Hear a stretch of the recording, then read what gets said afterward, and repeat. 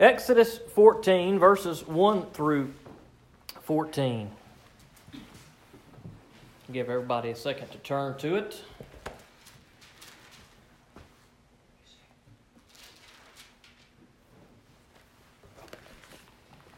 Exodus 14, 1 through 14. We have seen the Israelites be freed from Pharaoh and the Egyptians up until this point, and God is using Moses to lead the Israelites into the Promised Land. Now, what we saw a few weeks ago before Christmas, it's been a little while, so refresh everybody. What we saw was that when God led the Israelites out of Egypt, He led them along the path of the wilderness, because God said that if they faced war, that they would be tempted to turn and go back. So He didn't lead them on the shortest route to the Promised Land, which really would have been just kind of right around the edge of the sea there. Instead, He led them really in the exact opposite direction. And that's what we saw in the last time that we looked at these verses. And sometimes God does that. Sometimes God, in our lives and in our situations and things that we have going on, God will lead us into a different direction, or what we sometimes assume to be the wrong direction. But in the case of the Israelites, as well as in the case of His children today, God knows exactly what He is doing, and He knows exactly which direction we need to go for our benefit. God knows sometimes what's in our heart and what our attitudes are and what we are likely to do. And so sometimes He has to allow us to go the long way, to go the scenic route, and allow us to go through trials, as we talked about tonight, as Mr. Thomas pointed out, because that's what it's going to take to help us to grow as Christians, to grow closer to Him, to be more obedient to Him. And I believe that that's exactly what God was trying to do with the Israelites. Now, they had seen God do a lot of intense things with these plagues that He had brought upon the land of Egypt, but He wanted them to fully trust Him. He was trying to help them to recognize and see that He was God, He was all-powerful, and He could deliver them, and He could get them into the Promised Land. And so He is not only delivering them from slavery, but they're also experiencing firsthand the power of God and seeing just what He is capable of. And that's what we saw the last time we were in Exodus, and that's what we're going to continue on with tonight. Let's pray before we read the text.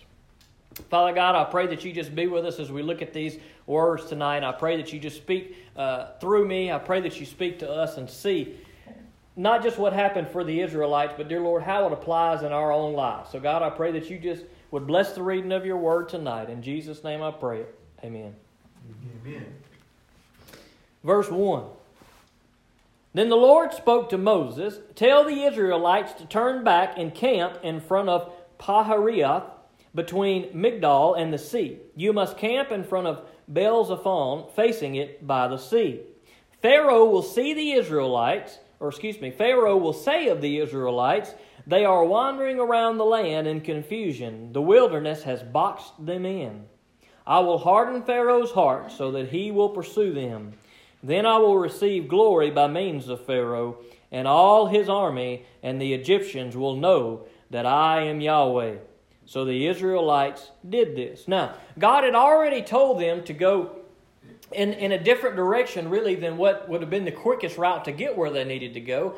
And now God is telling them to backtrack. And not only are they backtracking, but they're essentially backtracking themselves into a spot where they're going to be stuck. They're putting themselves into a situation that when the Egyptians come, there will be nowhere for the Israelites to go. Now, this probably seems like a crazy thing to the Israelites, as we are about to see in a few minutes. The Israelites were already, going in the opposite direction. Now they're going back to these places that were described, and essentially what's going to happen is they're going to put themselves in a situation that when the Egyptians come after them, that they are going to be boxed in. In verse 5. When the kingdom of Egypt was told that the people had fled, Pharaoh and his officials changed their minds about the people and said, "What have we done? We have released Israel from serving us." So he got his chariot ready and took his troops with him. He took 600 of the best chariots and all the rest of the chariots of Egypt with officers in each one.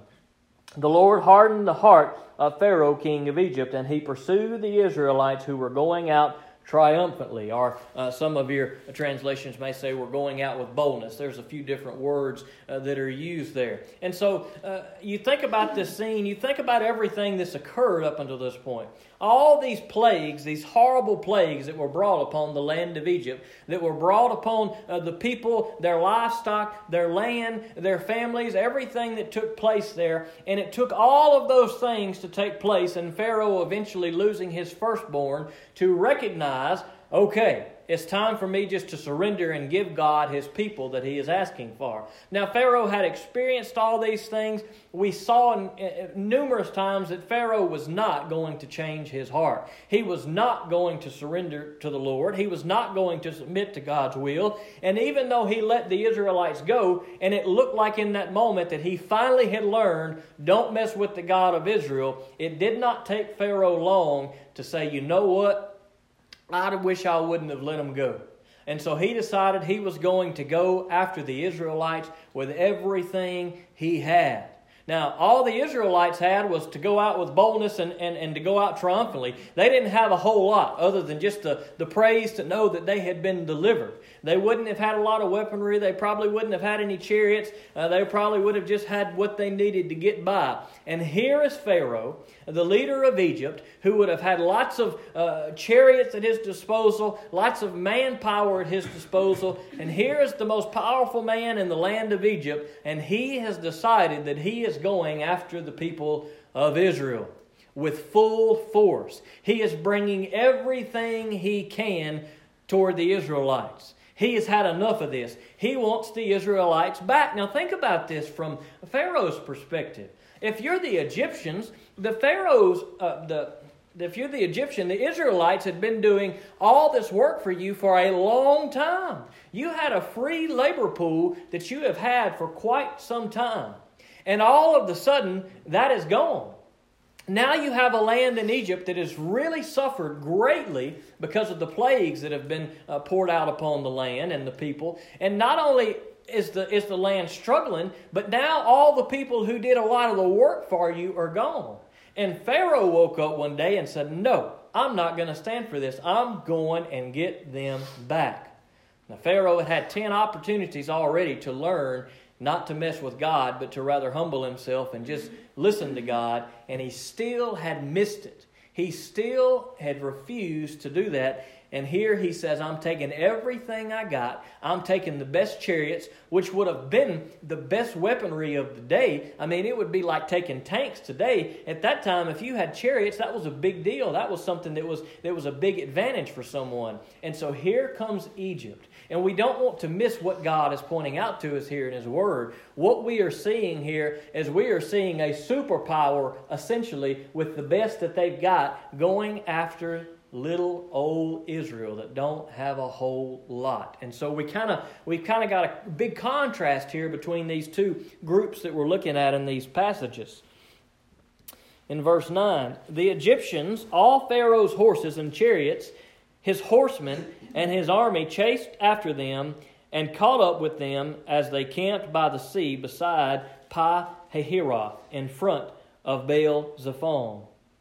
As Pharaoh approached, the Israelites looked up and saw the Egyptians coming after them.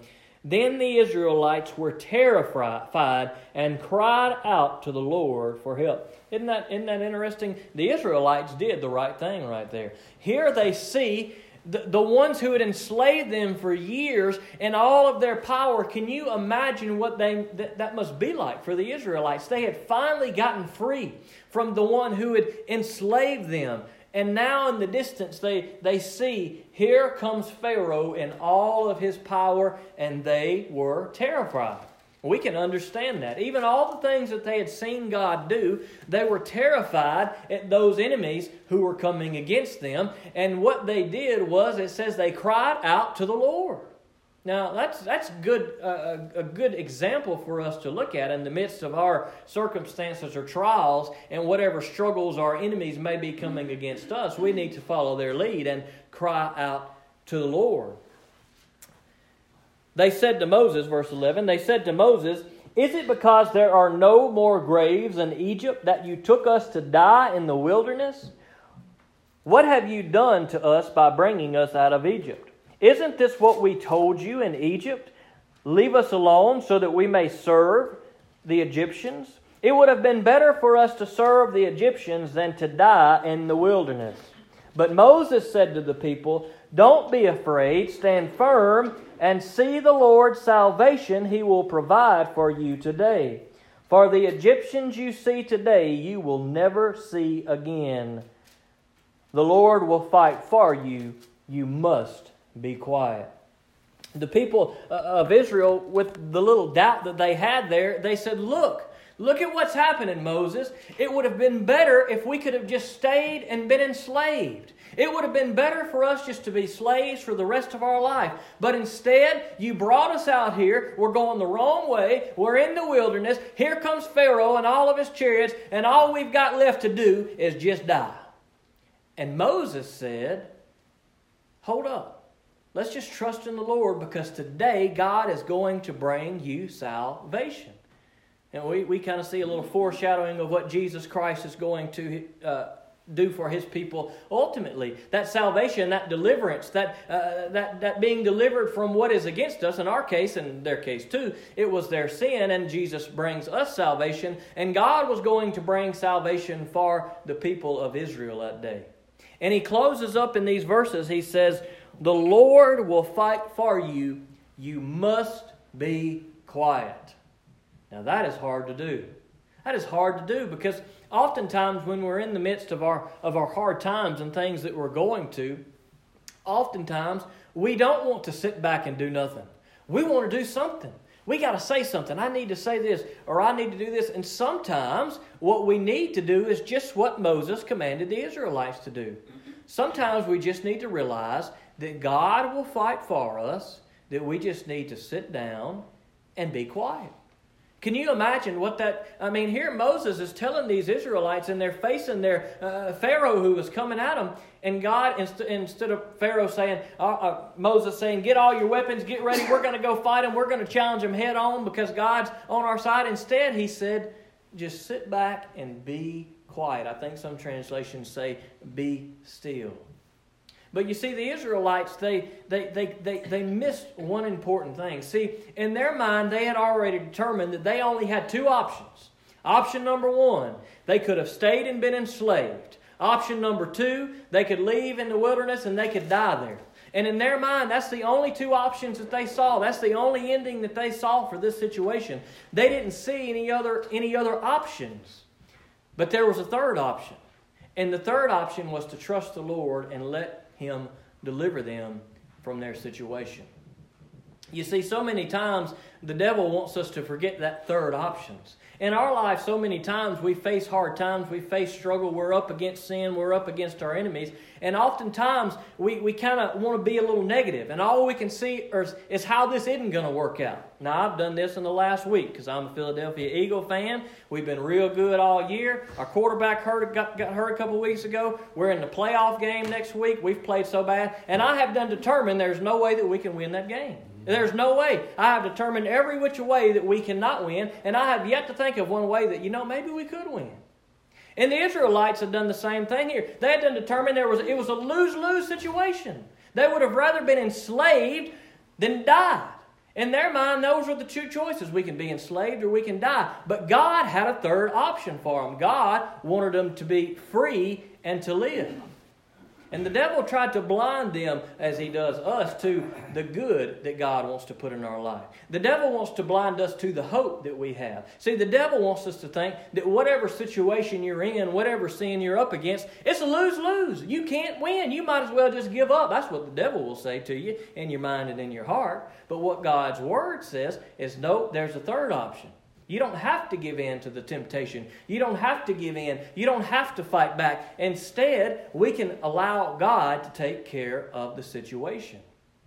And that's exactly what Moses told the people. As the people were kind of freaking out, saying, there's no good that's going to come out of this, Moses said, just hold up. Just trust in the Lord. Now, after all, they had experienced the same thing that Pharaoh and the Egyptians had experienced. They had seen what God could do. And even then, after seeing all that God could do, they were still not as strong in their faith as they should have been. Now we can say, boy, if I'd have been there and I'd have saw all those miracles, I wouldn't have doubted. I would have just trusted God all the way through. Well, maybe not. Because there are times in our own lives maybe where we've seen God at work. We know what God can do. We've read God's Word. Most of us have probably experienced God work in a powerful way, and we've seen how God brought us through a situation or brought somebody else through a situation, and we are like, wow, what a cool God we have. And even then, knowing that and knowing God's Word and coming here week after week, how many times in our life do we come up against a situation and we just kind of hang our head and we just think, I don't know what's going to happen here. It's just no good that can come out of this. Have you ever thought that? I've done that before. Ain't no good that can come out of this. And then all of a sudden something happens and it's like, whoa, where did that come from? Turns out God knew what He was doing after all. And then I'm surprised by it. That's even more shocking. That I'm surprised by the fact that God can take something bad and He can take nothing and He can turn it into something. And Moses was reminding the people of this here. Here they were. They had gone in the wrong direction. Their backs were against the wall, so to speak, or against the Red Sea in this case, and there was nowhere for them to turn. And I believe God brought them right there to that point in time, right at that moment, so that they could experience His power in a way that they would never forget. Not only would they experience His power, but also would Pharaoh and the Egyptians experience His wrath. And that's what we're going to talk about next week. Let's pray.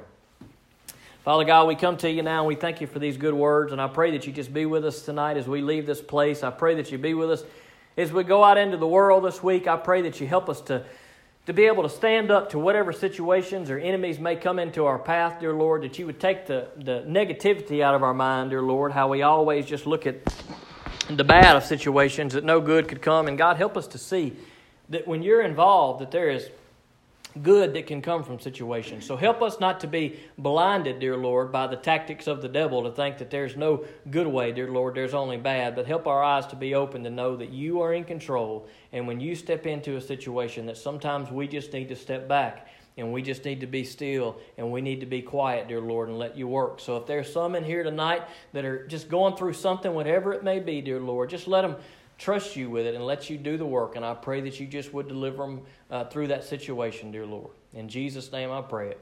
Amen.